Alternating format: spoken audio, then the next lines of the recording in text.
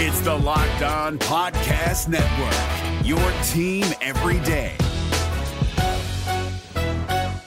Kyle Krabs here, host of Locked On NFL Scouting. Join Joe Marino and me every day as we provide position-by-position analysis of the upcoming NFL Draft.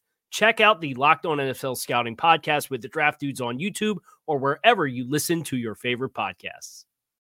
Locked On Dolphins, hosted by Travis Wingfield, your daily podcast on the Miami Dolphins, part of the Locked On Podcast Network, your team every day. I'm in town to play the Dolphins, you dumbass.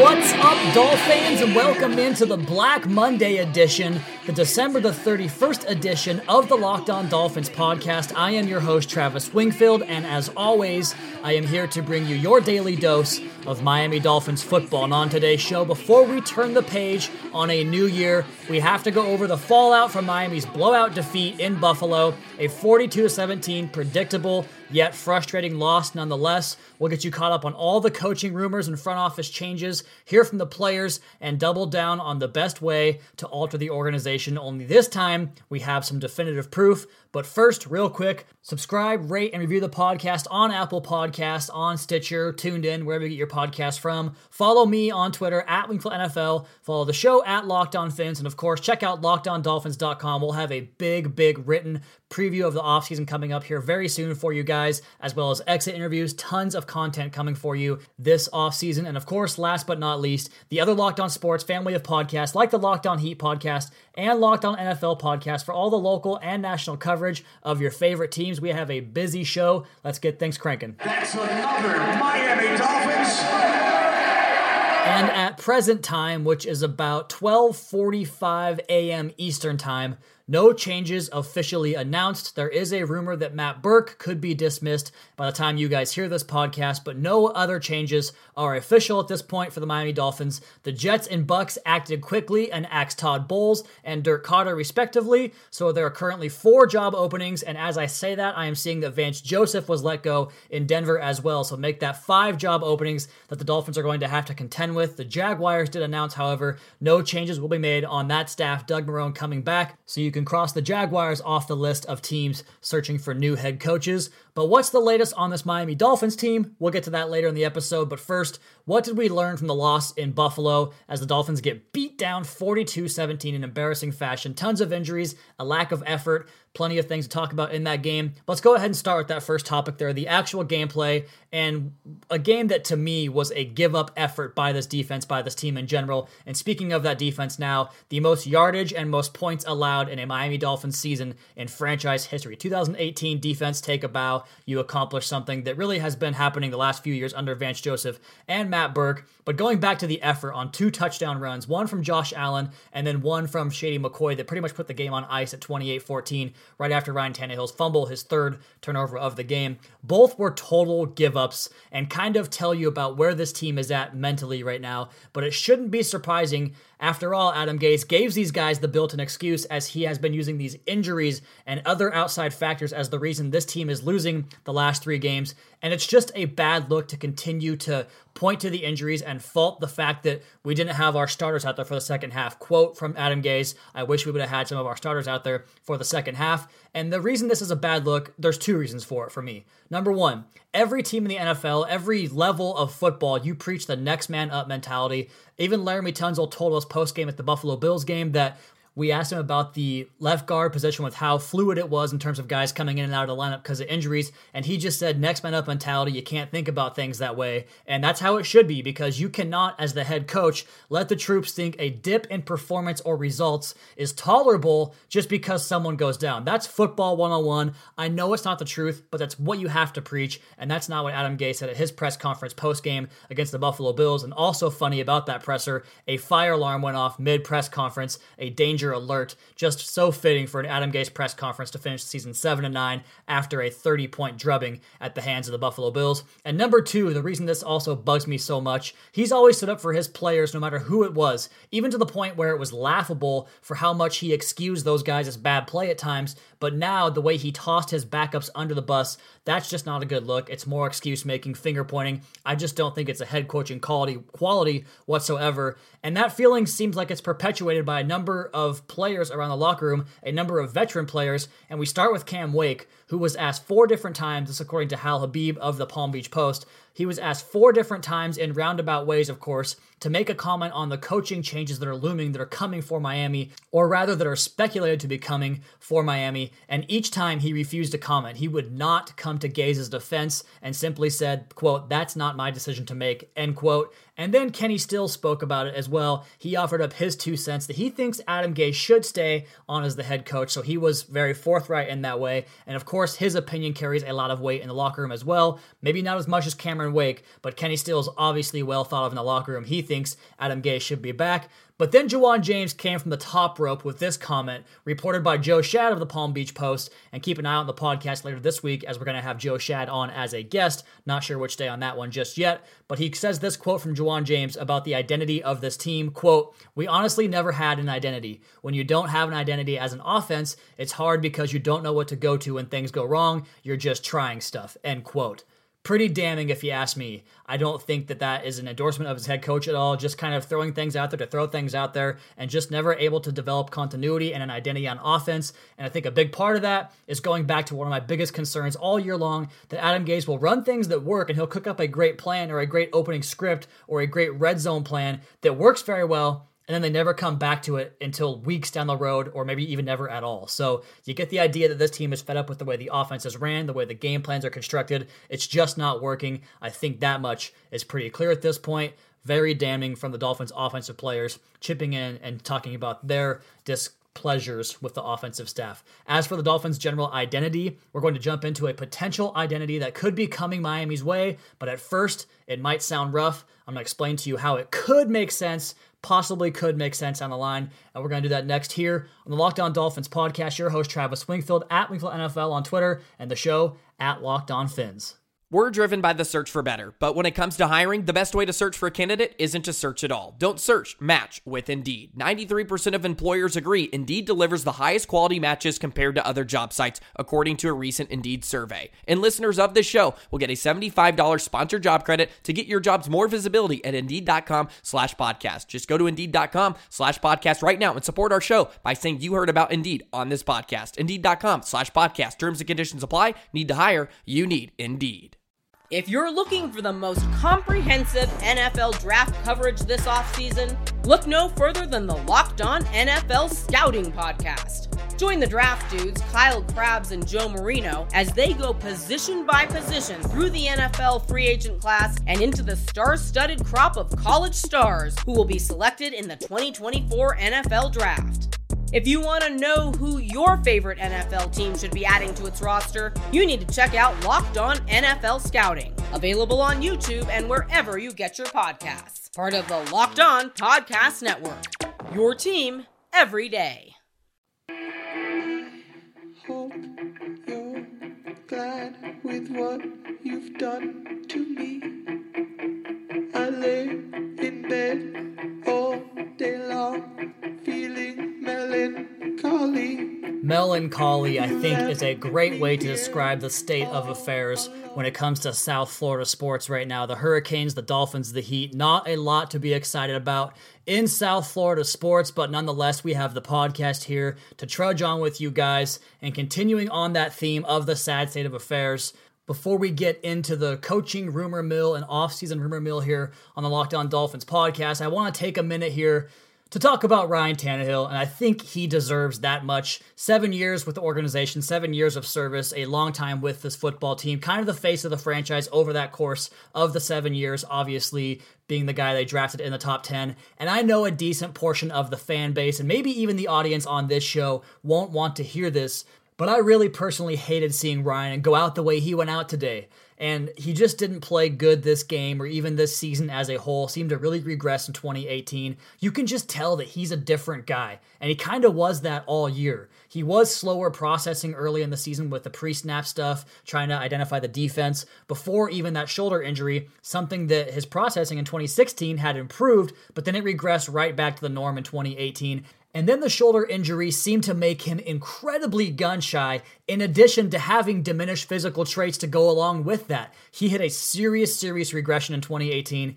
It sucks. I was wrong. A lot of people that I talked to about the Miami Dolphins and trusted on the Miami Dolphins were wrong about Ryan Tannehill. I oversold his value, and now here we are, ready to move on from the quarterback once again in 2019. But I do want to reiterate that he was not a waste of time at the position. He stabilized what was previously a disaster spot, sans for the one lucky Chad Pennington year, and I mean lucky by the fact that the Dolphins got him for free on the free agent market in training camp. Tannehill had some huge ups, he had many bad lows, and simply never improved the areas this team needed him to improve, and those are the big road games, third downs, essentially anytime there was very difficult odds in front of him. It just never worked out for Ryan Tannehill in those situations, but he was a good player. He was a very good quarterback with physical traits that could match anybody in the league, and the Dolphins simply wrecked him. He wasn't destined to be a Hall of Famer, but the Dolphins flat out wrecked him.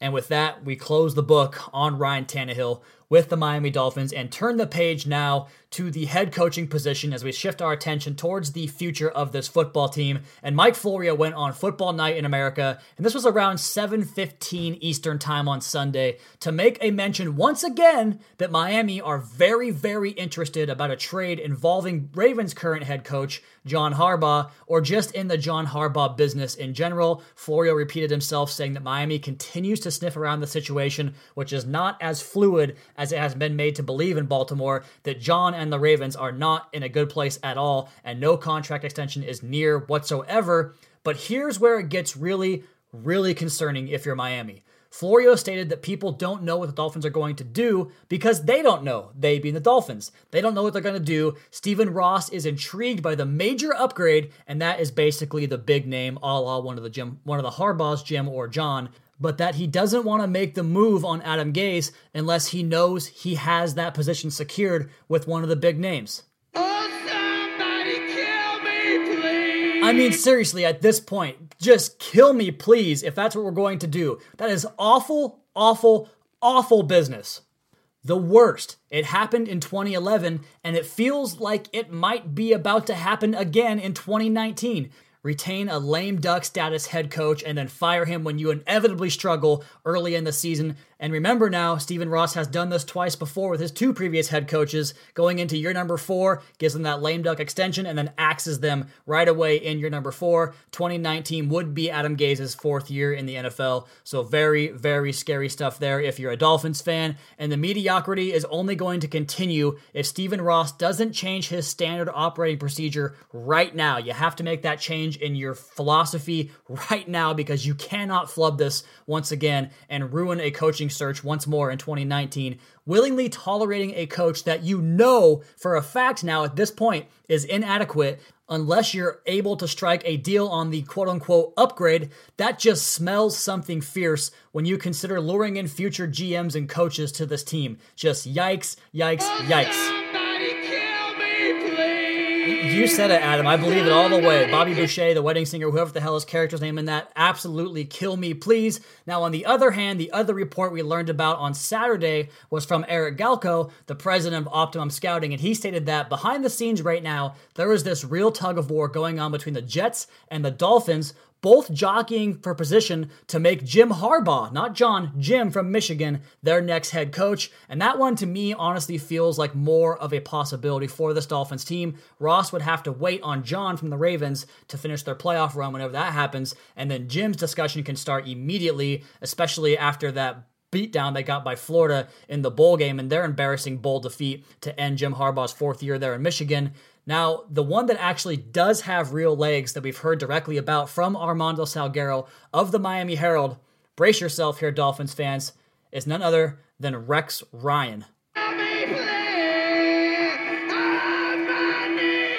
Rex Ryan has apparently been calling some assistants from around the league to gauge their interest in joining a potential coaching staff in Miami.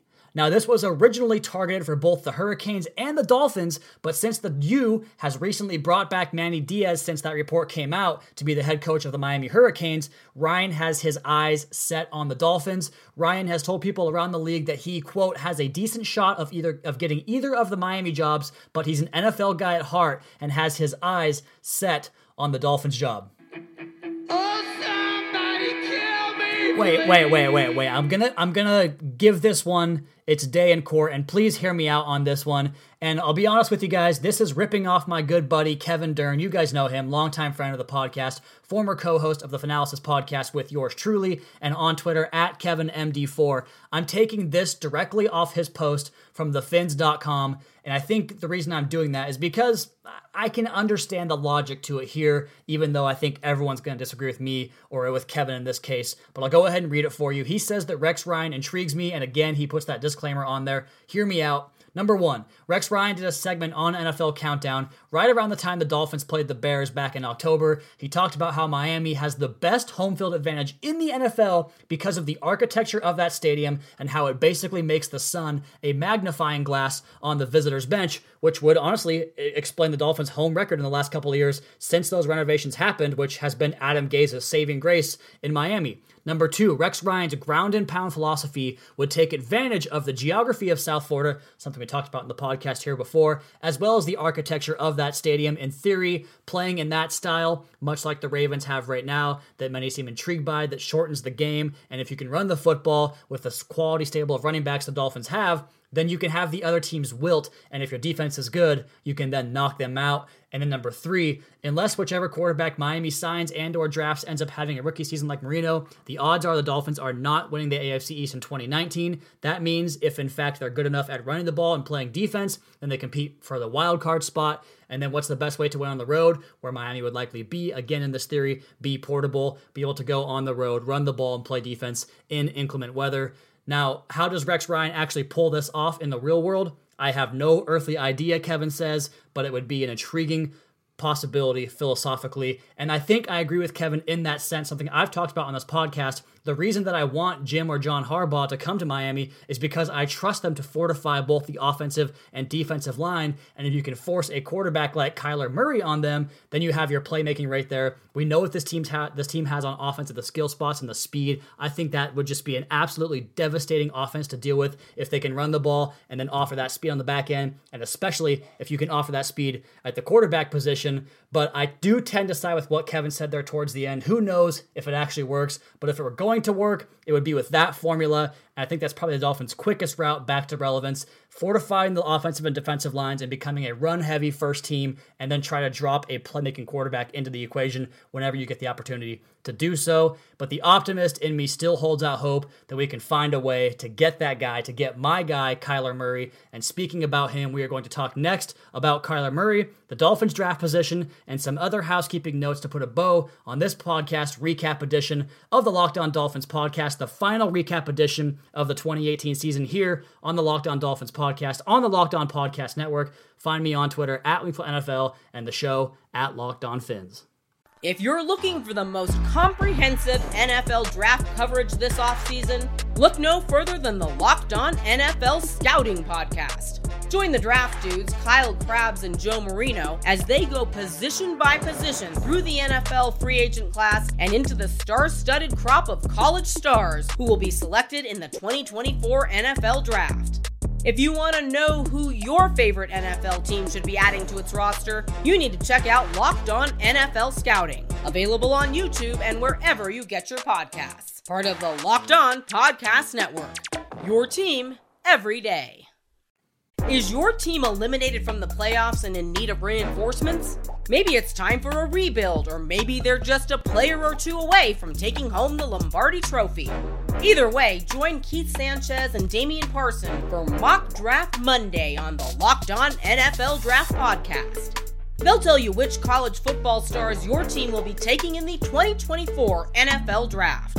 Check out Mock Draft Monday on the Locked On NFL Draft Podcast, part of the Locked On Podcast Network, your team every day. In the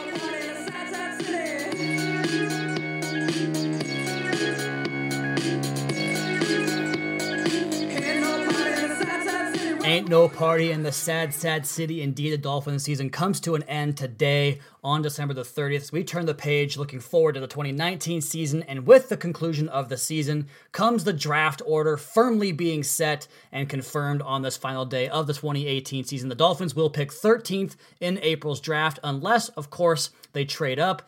The top 5 of the draft also set now, with the Arizona Cardinals number 1, San Francisco number 2, the New York Jets number 3, Oakland Raiders number 4, and the Tampa Bay Buccaneers. And there are a bunch of quarterback needy teams in that 6 to 12 range, so it seems like Miami will have to go to at least number 4 to make the quarterback dream happen, the Kyler Murray dream happen. And according to last year's NFL draft value chart, that would cost the Dolphins this year's 13th pick, the first round draft pick, 2020's number 1 draft pick, and likely a very nice sweetener like either this year's 2nd or 3rd round draft pick, maybe next year's 2nd round draft pick. It just depends on how teams value those picks this year and what the ultimate negotiations boil down to. Some teams give up more than they should, other teams give up less than they should in those situations. It's all based on the situation. But how about that Kyler Murray on Saturday night against the Alabama Crimson Tide? Started off very, very slow, looked overmatched and overwhelmed at first. Then Hollywood Brown, his top playmaker, top receiver, goes down and can't catch anything, playing hurt in that game all night.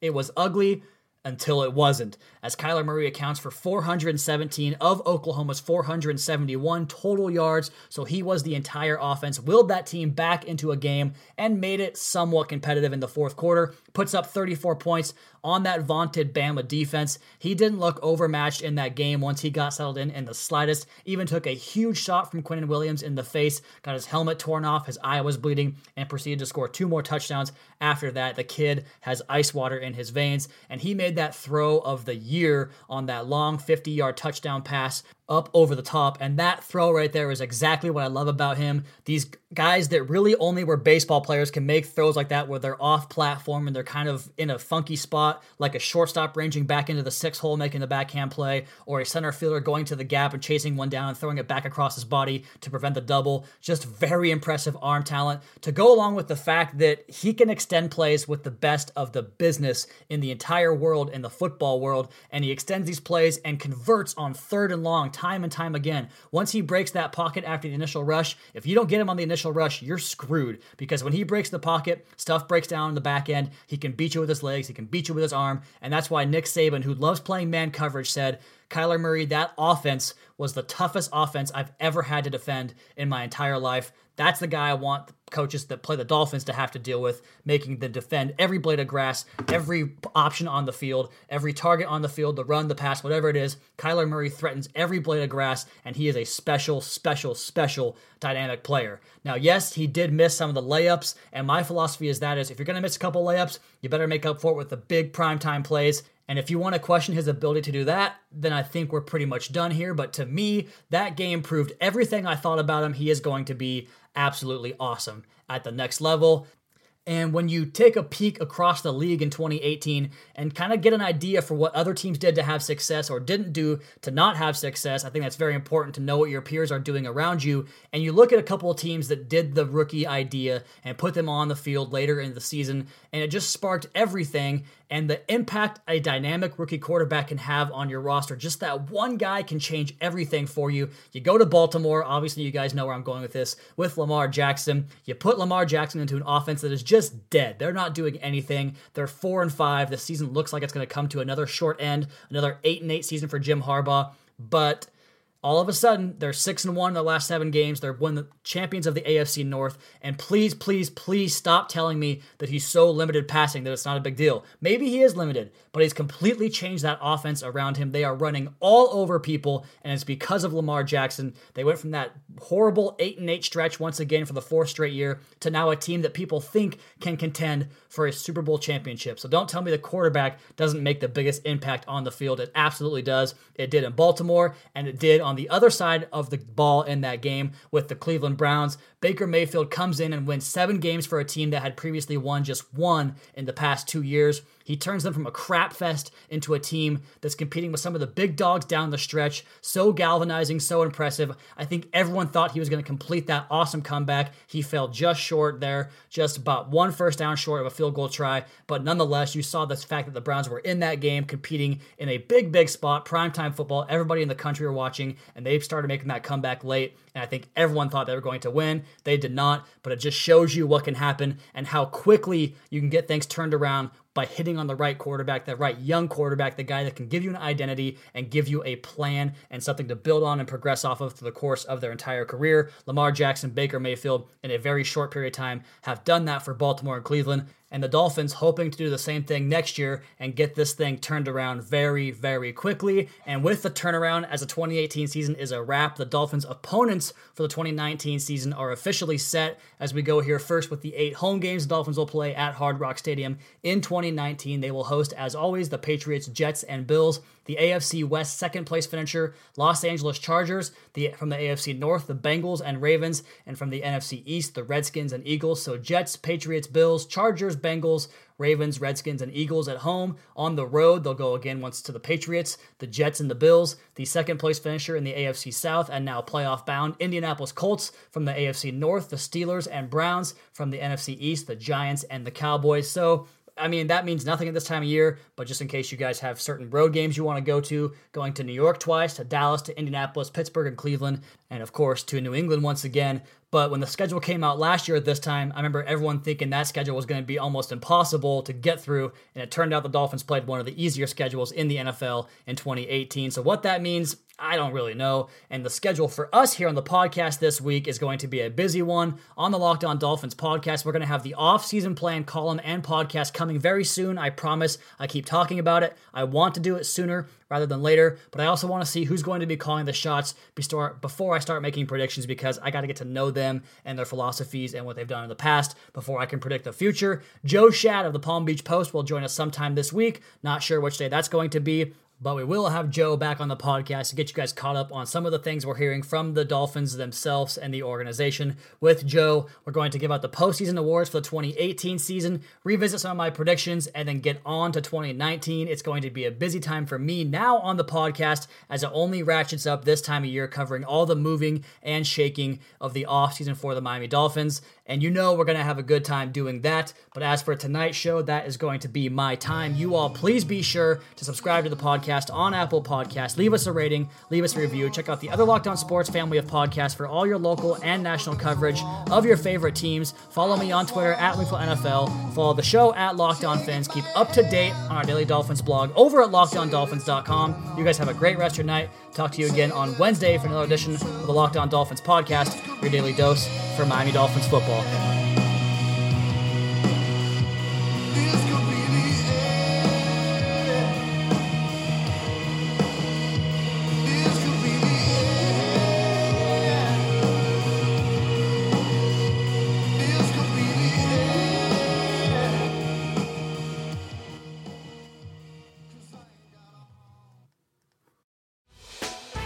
Hey, Prime members, you can listen to this Locked On podcast ad-free on Amazon Music.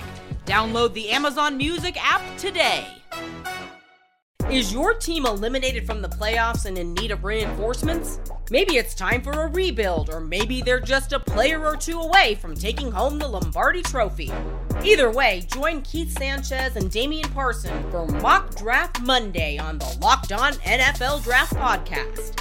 They'll tell you which college football stars your team will be taking in the 2024 NFL Draft. Check out Mock Draft Monday on the Locked On NFL Draft Podcast, part of the Locked On Podcast Network. Your team every day.